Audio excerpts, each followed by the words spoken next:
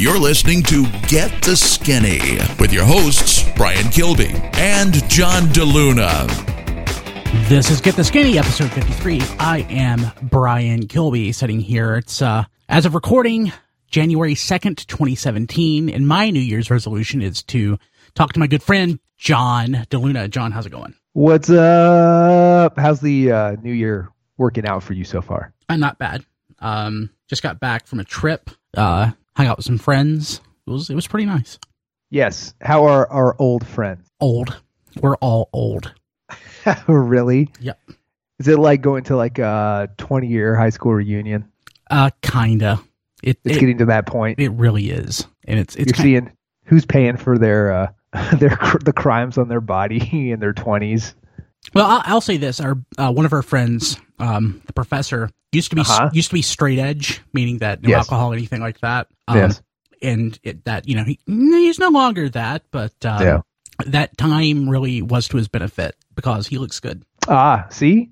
You know, it's never too late, though, and we're going to talk about resolutions in a minute. But, Brian, I've got a little bit of news here that I think would wreck any diet resolution. And this is not the kind of mashup I would expect, and yet here we are. It's going to happen. In Detroit, of all places, we're going to get the world's first IHOP/Applebee's combo restaurant. What? It's opening this year, and they say the menu is under development, but I think we can all guess where this is going. All-day breakfast, perhaps endless apps during happy hour. It's going to be 12,000 square feet. It's going to be able to hold 300 people at a time because I guess they expect pilgrimages, and they should expect that.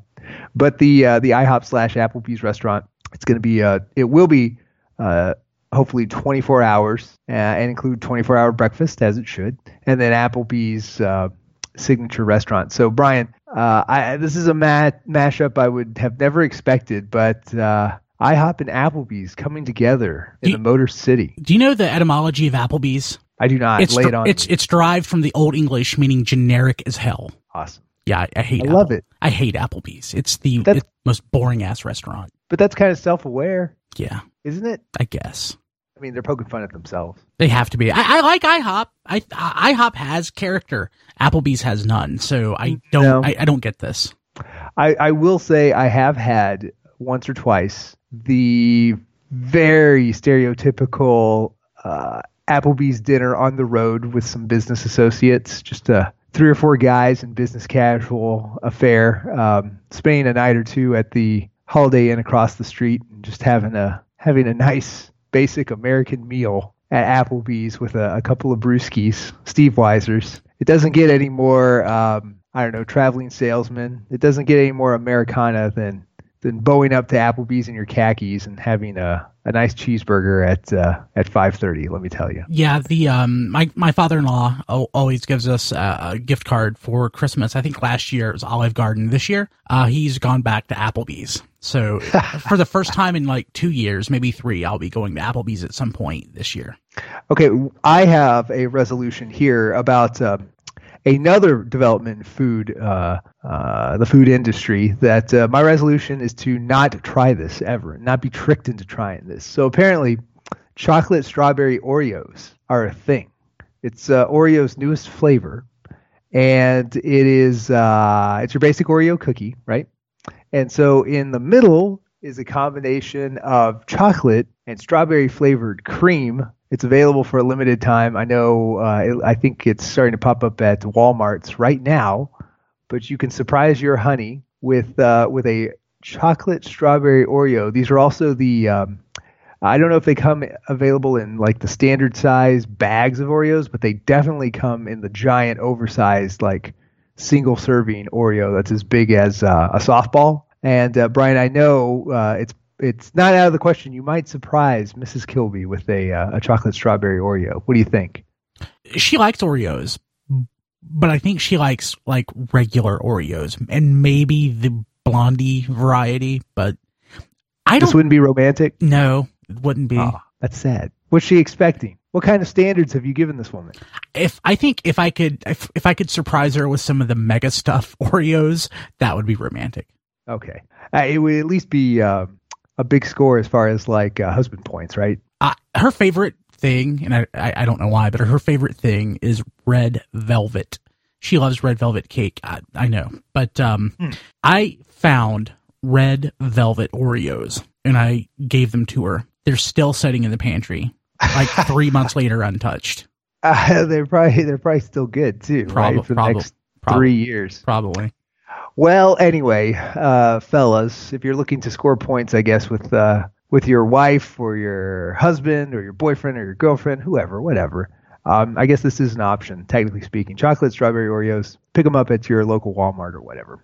So, Brian, I think since this is the first episode of the new year, we have to talk resolutions.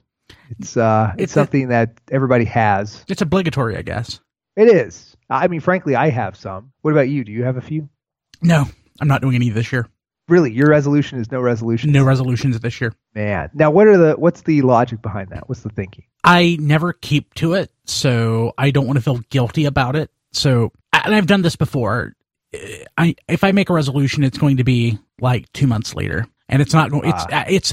Those are much harder to just give up, because I think to actually have a resolution that you're going to have mid-year is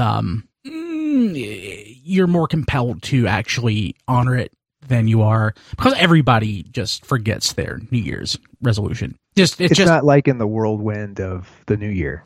Yeah, it's a thing people do, and people don't put any weight behind. And screw it, I'm not going to do it to myself this year, so to speak. No weight behind that resolution. Yeah. I have the basic ones. I think get in better shape, or just always strive to. At least, honestly, at this point, it's just to like hold ground. Man, we're getting to that. We're turning the corner. We're turning the corner where our body's starting to betray us. So yeah, I kind of want to just hold serve here. If not, stay fit most of the year. I have my ups and downs like everybody else, but I like to stay fit most of the year. CrossFit certainly helped a lot this past year. And then honestly, for me, one of the things that I need to do, and I'll get to a list here of some tips on how to keep your weight loss resolutions in a second. But before I read this list, I had already done something that was on this list, and that was basically to keep one of my resolutions really, really simple. And so like losing 10 pounds it sounds very straightforward, and it's a number and all that stuff, but there's a lot going on to get you there. There's a change in diet, there's a change in exercise, there's more sleep, less sleep, what have you. I mean, there's a lot of behavioral changes that kind of add up to a 10-pound weight loss for most people. So it's actually easier to kind of strip that down and pick one thing or a much simpler thing to change that would make you a healthier you. And so for me, it's bringing my lunch to work. I've gotten into a bad habit of going to Subway at best, or even eating a supplement bar, to at worst ending up, at a Mexican restaurant or something with coworkers. So instead of that, I just need to bring a nice little sack with a turkey sandwich or something in it to work. And I haven't even put put a number to it. Like I probably should just commit to maybe 3 days out of the 5 days or something like that. But really, it's just that. It's just like I just need to bring my lunch to work. I can't remember, Brian, do you bring your lunch to work? I live close enough to work now that I can head home. I have some food that I have at my desk that is there as an emergency in case I can't.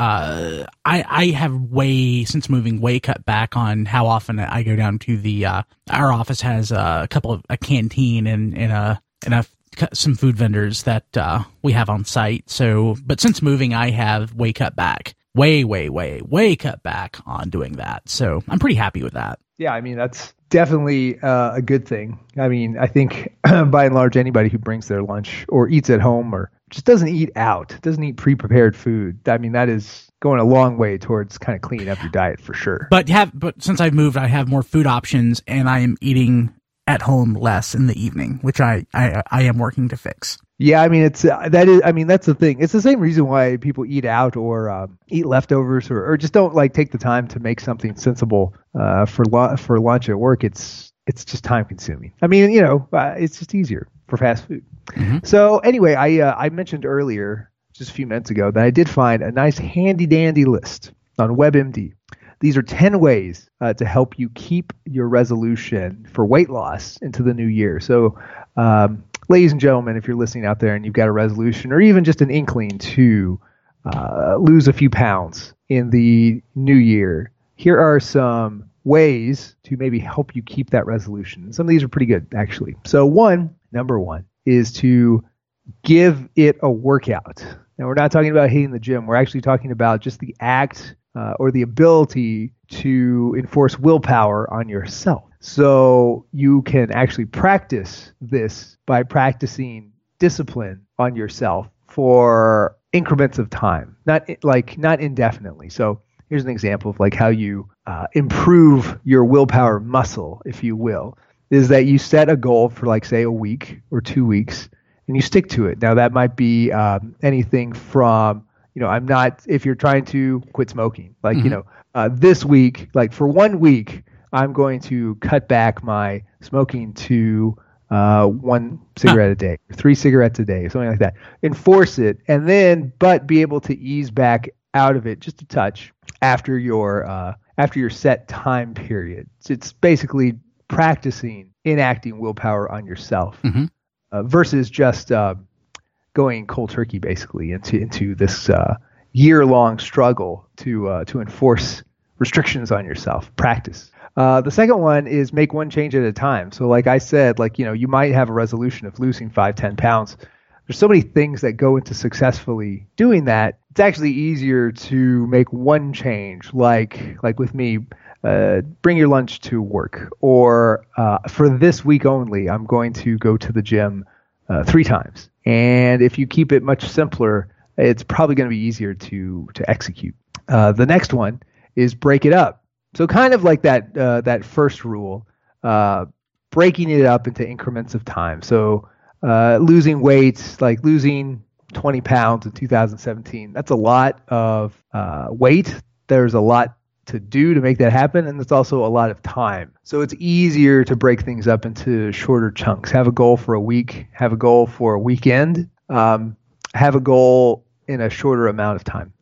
The fourth is, I like this one, lift your spirits. So it's actually beneficial to your health. Many studies have shown to just be in a good state of mind, be in a good mood. Really? You think so? Yeah, I think so. I mean, I think there's a lot of studies out there that just show like positive disposition. Even the power of laughter can help blood pressure, can help your heart rate.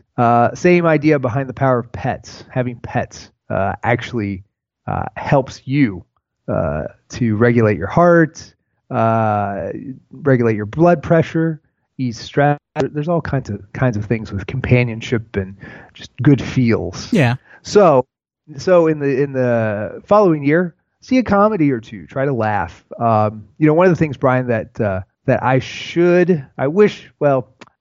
here's one of the things that I miss when we were younger. So, Brian, when you and I were, I would say in high school and our early college years, we were a part of a chat room. Yeah, right. We were. Called Ouija. Yes. And we would go in there a lot, or at least I would go in there probably at least once a day and talk it up with friends. And I would laugh and laugh and laugh and laugh and laugh. And Twitter doesn't do that for me. No, anymore. It doesn't.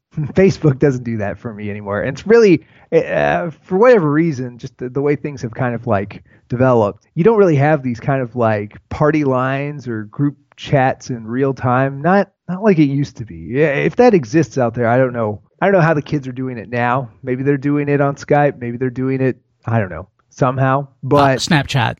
That's true. Maybe Snapchat is the closest thing. But, I don't have that like consistent nightly belly laugh going on. And, that's sorely missed for sure. Yeah.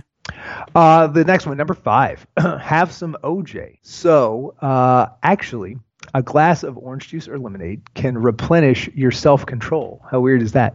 The brain relies almost exclusively on glucose for energy, so it has to be the real thing, not artificially sweetened drinks. They don't deliver the glucose. But a glass of natural, hopefully, right, has to be, OJ or lemonade has natural glucose, and glucose can actually help replenish your self-control. So if you're looking to lose weight, right, restrict yourself, hey, why not? Natural glucose can be a good thing for your brain. Before the show, I just drank a glass of OJ, so that's awesome. Yes, you're laser focused. Yes, I am, totally. So number 6, outwit your inner rebel. So to give your willpower some wiggle room, avoid making 100% resolutions. Don't do absolutes, like you're giving up all sweets, or you're never going to use your credit card again, or you're never going to get out of your workout routine. Can't do that. I It's agree. impossible. I agree with this one fully. You could, yes, never, ever, ever. Well, you can't say never, ever, ever.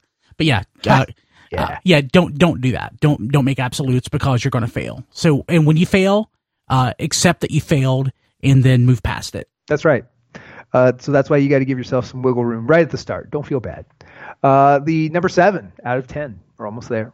Crank up your greatest hits. So when you feel discouraged, remind yourself how much you've accomplished in the past. Look at the hits in your past. Surely over the course of your life, you've done some things that you are proud of, that you consider highlights.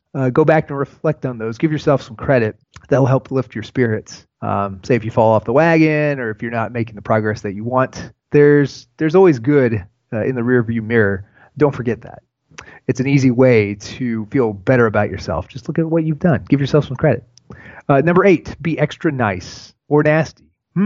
So do unto others, and you'll be doing unto yourself as well. In a Harvard University study, psychologist Kurt Gray, PhD, gave 80 participants $1, told half the group to keep it, and the other half to give it to charity, and then asked all the volunteers to hold a 5-pound weight for as long as they could. Those who had donated their buck to a good cause held the weight significantly longer than the quote-unquote selfish one.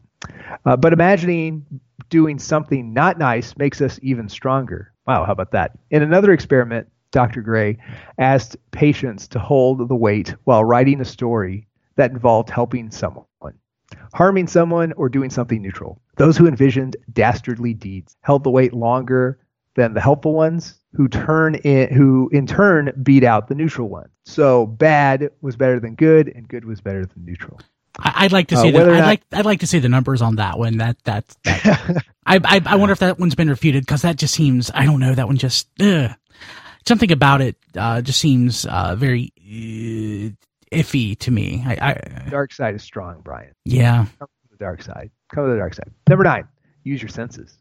The primitive cravings center is highly susceptible to visual cues. So draw on the strength of images by putting a photo of a thinner you on the fridge, or a picture of a Caribbean beach in your wallet if you're saving up for a vacation, or if you're trying to cut down on credit card use. I can attest to this, whether or not I look at it every now and then, but there's no greater motivator than a picture of yourself. Whether you are wanting to look more like that picture or less like that picture, that is a very powerful motivator. And you don't have to share that photo, or you don't, whatever image or visual motivates you, it's still private. Keep it private, but it can very, very much motivate you. You know what mine is? Believe it or not. Like, it's not a picture of me, but I think, and I'm just looking it up real quick to make sure that I am correct. Like, my ideal body would be like, you're gonna laugh at this, and it maybe not his prime, but after his prime, maybe a little bit El Santo. Really? I would love to be built like El Santo. Yeah, just kind of strong. Just kind of stocky. Yeah, a man's man. Yep. Nice. Number 10, the final one. Finally, get out of dodge. So the same way a sprinter can tell when he or she doesn't have another 100 yards in them, it's important to know when your resistance is tapped out. Stress will wear down that resistance, so will being hungry or tired. So here's some advice for when you're ground to a pulp.